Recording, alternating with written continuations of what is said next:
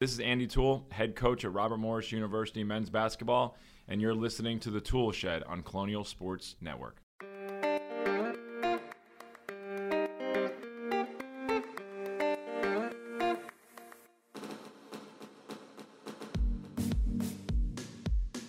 Welcome back to another episode of the Toole Shed. Once again, we are joined by head coach Andy Toole. Andy, thank you for taking time out of your off day to join me today and discuss a little bit about the team. Happy to be here, Ethan. Well, how does it feel to finally get back into a normal schedule? Yeah, it's been great. You know, I think when our guys got back on campus right around the Memorial Day weekend, it was kind of great to, lay eyes on everybody. You know, a lot of this stuff had been created through Zoom and the virtual world, so it was nice to kind of see everybody in the flesh and, being able to get into the weight room, being able to get into the gym, being able to have small group workouts or team workouts and not necessarily have to worry a ton about, some of the protocols and things has been great. It's been I know our guys are happy about it, and it's nice to be able to just get in there and worry about, what they want to do, which is be a basketball team.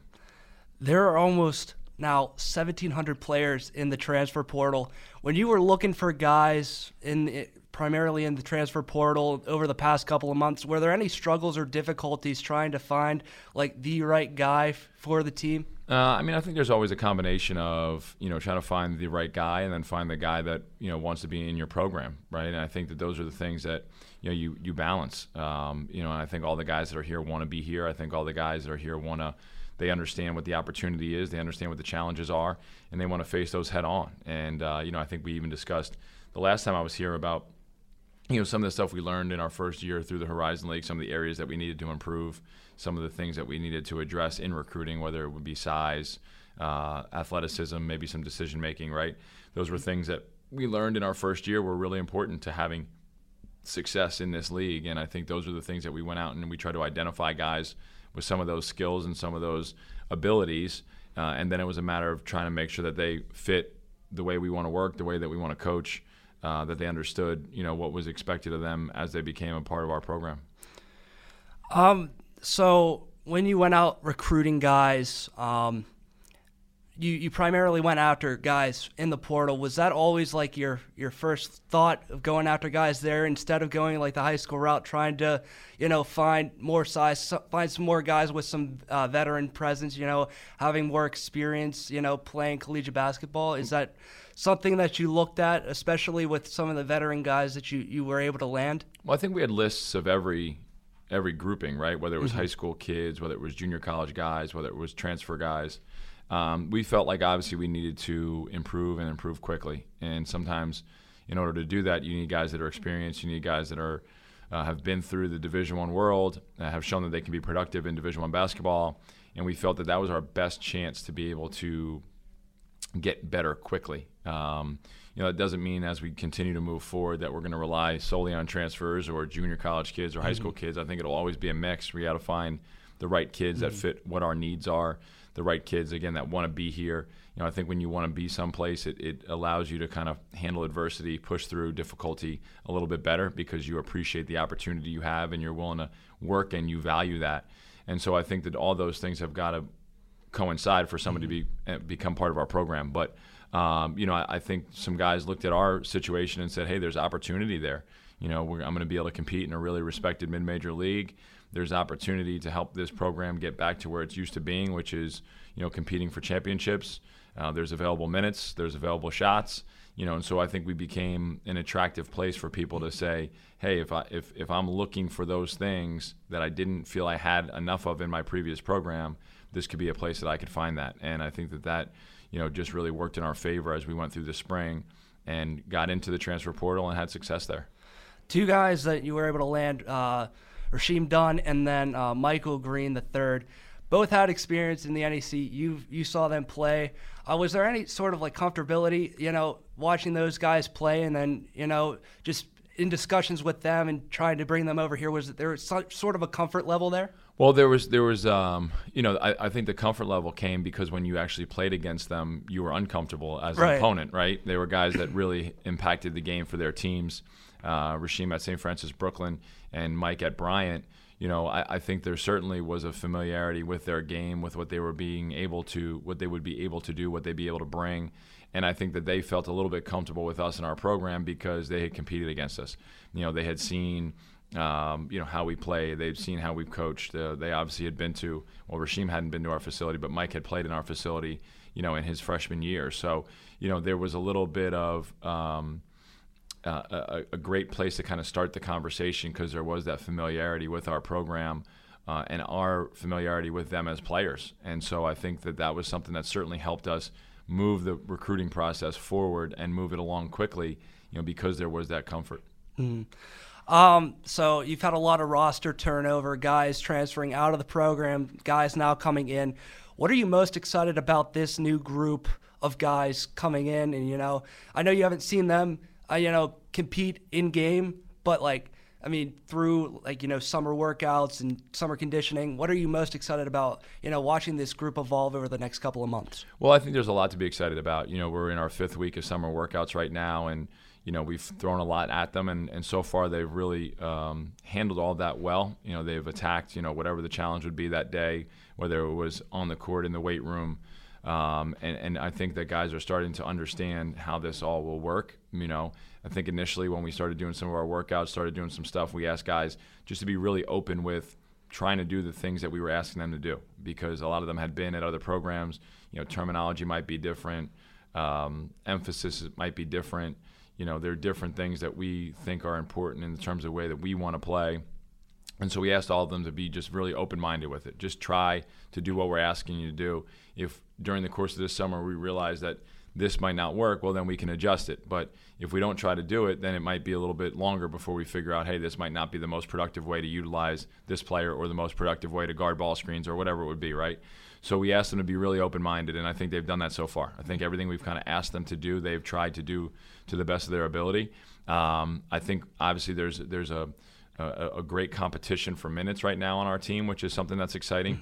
Mm-hmm. We've always been big believers that you compete to improve, and so as we sit there and we watch these workouts and we watch guys kind of competing with each other, it's great to see guys working, trying to earn their opportunities to get onto the court, trying to compete to win drills, because at the end of the day, that's going to make all of us better. And like I said, I think they've been a really good group to work with thus far. We hope that continues as we continue to build stuff, as we continue to throw stuff at them, that they handle each and every kind of phase with the same energy and effort. And so I think that those are some of the things that we're excited about, because we know that there's obviously some athleticism there, there's some talent there, there's some size there. There's guys that have been productive as Division I players previously, and now can we get them all to be on the same page, executing our style and our system, night in and night out. And I know it's very, very early, but when I'm looking at, I see the Twitter feeds and, I see, Robert Morris landed this guy. You've coached a lot of talented teams in the past, but do you think this is one of the more talented groups that you've had? Like I said, I know it's early, but just looking at this team, it looks like it could be a team that's something special. Yeah, I think that's the hope, is that as we made the jump into the Horizon League and we felt like we needed to add some more baseline of talent to maybe our recruiting. I think we've done that. Are they the most talented team we've had since I've been here? I don't know. Mm-hmm. We've had some really good teams and some really good players. So time will tell on that. But I definitely think that there's the makings of a team that can compete in the Horizon League, and that's our first and foremost goal. Is to be able to put a team on the floor that you look and say, hey, this team looks like the teams we're competing against. These guys are as talented or as capable as some of the guys we're competing against. And now it's our job to go out and do it. But, there's certainly, from a size perspective, from some skill perspectives, I think they're up there with, some of the, on paper, more talented teams we've had. And then one guy that comes to my mind, Justin Winston. I've heard some things that, he's a really, really, really good shooter. I heard he broke a shooting drill in a shooting drill for you guys in practice. What does that versatile? He's versatile, and he's a big guy. What does that bring to the table for you guys, especially a guy that can shoot more of a deeper shot and bring both finishing and as well as the shot as well. Yeah, well, I think as people that have followed our program for a while now know that our forwards are pretty need to be pretty versatile. They need to be, multi-skilled guys. They need to be able to finish in around the rim. They need to be comfortable on the perimeter. They need to be able to play in two-man games. They need to be able to make decisions. And as we look at Justin, he's a guy that has all of those skills across the board, right? There might have been some guys that have played similar positions to Justin for us that maybe were deficient in one area or another. Justin's a guy that can drive it. He's a guy that can finish at the rim.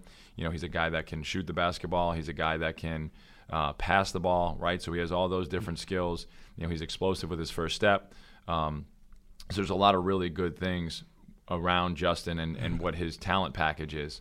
The question for him and the question for all of our guys will be, how quickly they can absorb and handle, the decision making and the execution offensively and defensively, right? And we've been hard on Justin. We believe he's going to be one of our best players. So we've been hard on him, challenging him to really try and get to that next level of understanding, get to that next level of work, to be able to push himself through some of those uncomfortable moments that maybe in the past he would have, slowed down at, right? And I think he's doing a good job with that. I think he's aware of, there's things that he can still continue to improve on. And as talented as he is, he's got to combine that talent with some of the work and with some of the execution that will help him become even more productive as a player. And I think he's on that path. But yeah, he's a guy that we're very excited about. His ability to play with Khalil Spear, his ability to play with Matt Mayers, Mattia Kunzo, Brandon Stone. I think we have some options there in the front court of guys that can do a lot of things on the court and can affect the game in a positive way.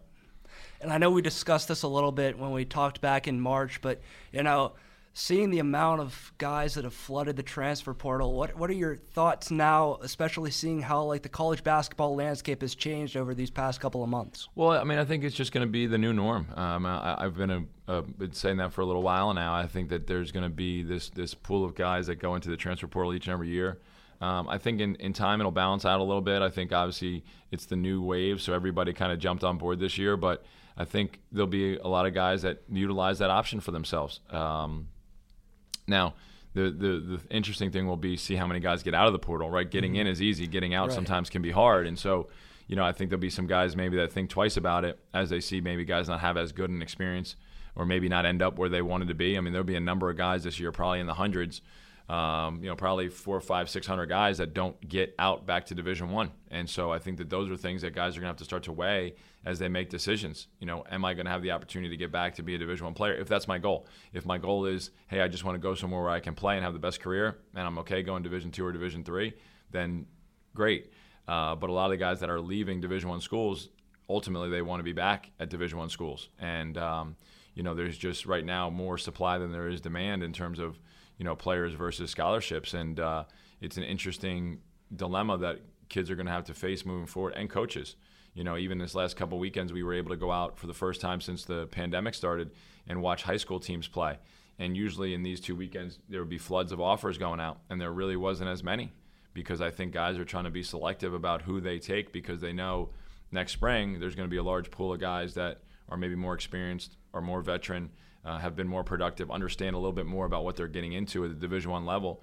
And so it'll be really interesting to see how all this stuff plays out in these next couple of years. But I've always been an advocate and a fan of, hey, if you don't like where you're at and you think you have a better opportunity to go somewhere else and you want to make that happen for yourself, go ahead, because that's ultimately what we all have the option to do. And if you want to bet on yourself and you want to go out there into the portal and see what happens, more power to you. We hope it works out for you. But you have to be a little bit thoughtful in how you decide that you might want to do that as we move forward, because you're going to start to see some guys that haven't, found the success that they thought they would find.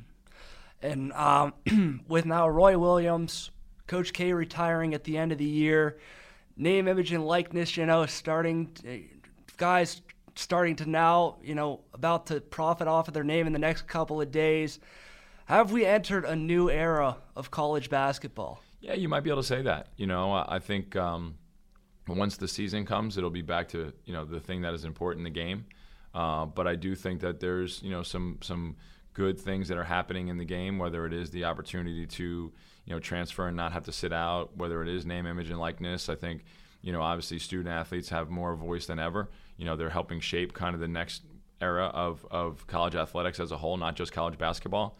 And I think that's a good thing, right? I think the people that are participants in this the players, the coaches, they need to have a voice in, how things happen moving forward. And, it's an exciting time. It's an interesting time to be involved in college athletics. No one really knows how it's all going to play out. I'm sure as we go, there'll be some bumps along the way and some things that need to get adjusted.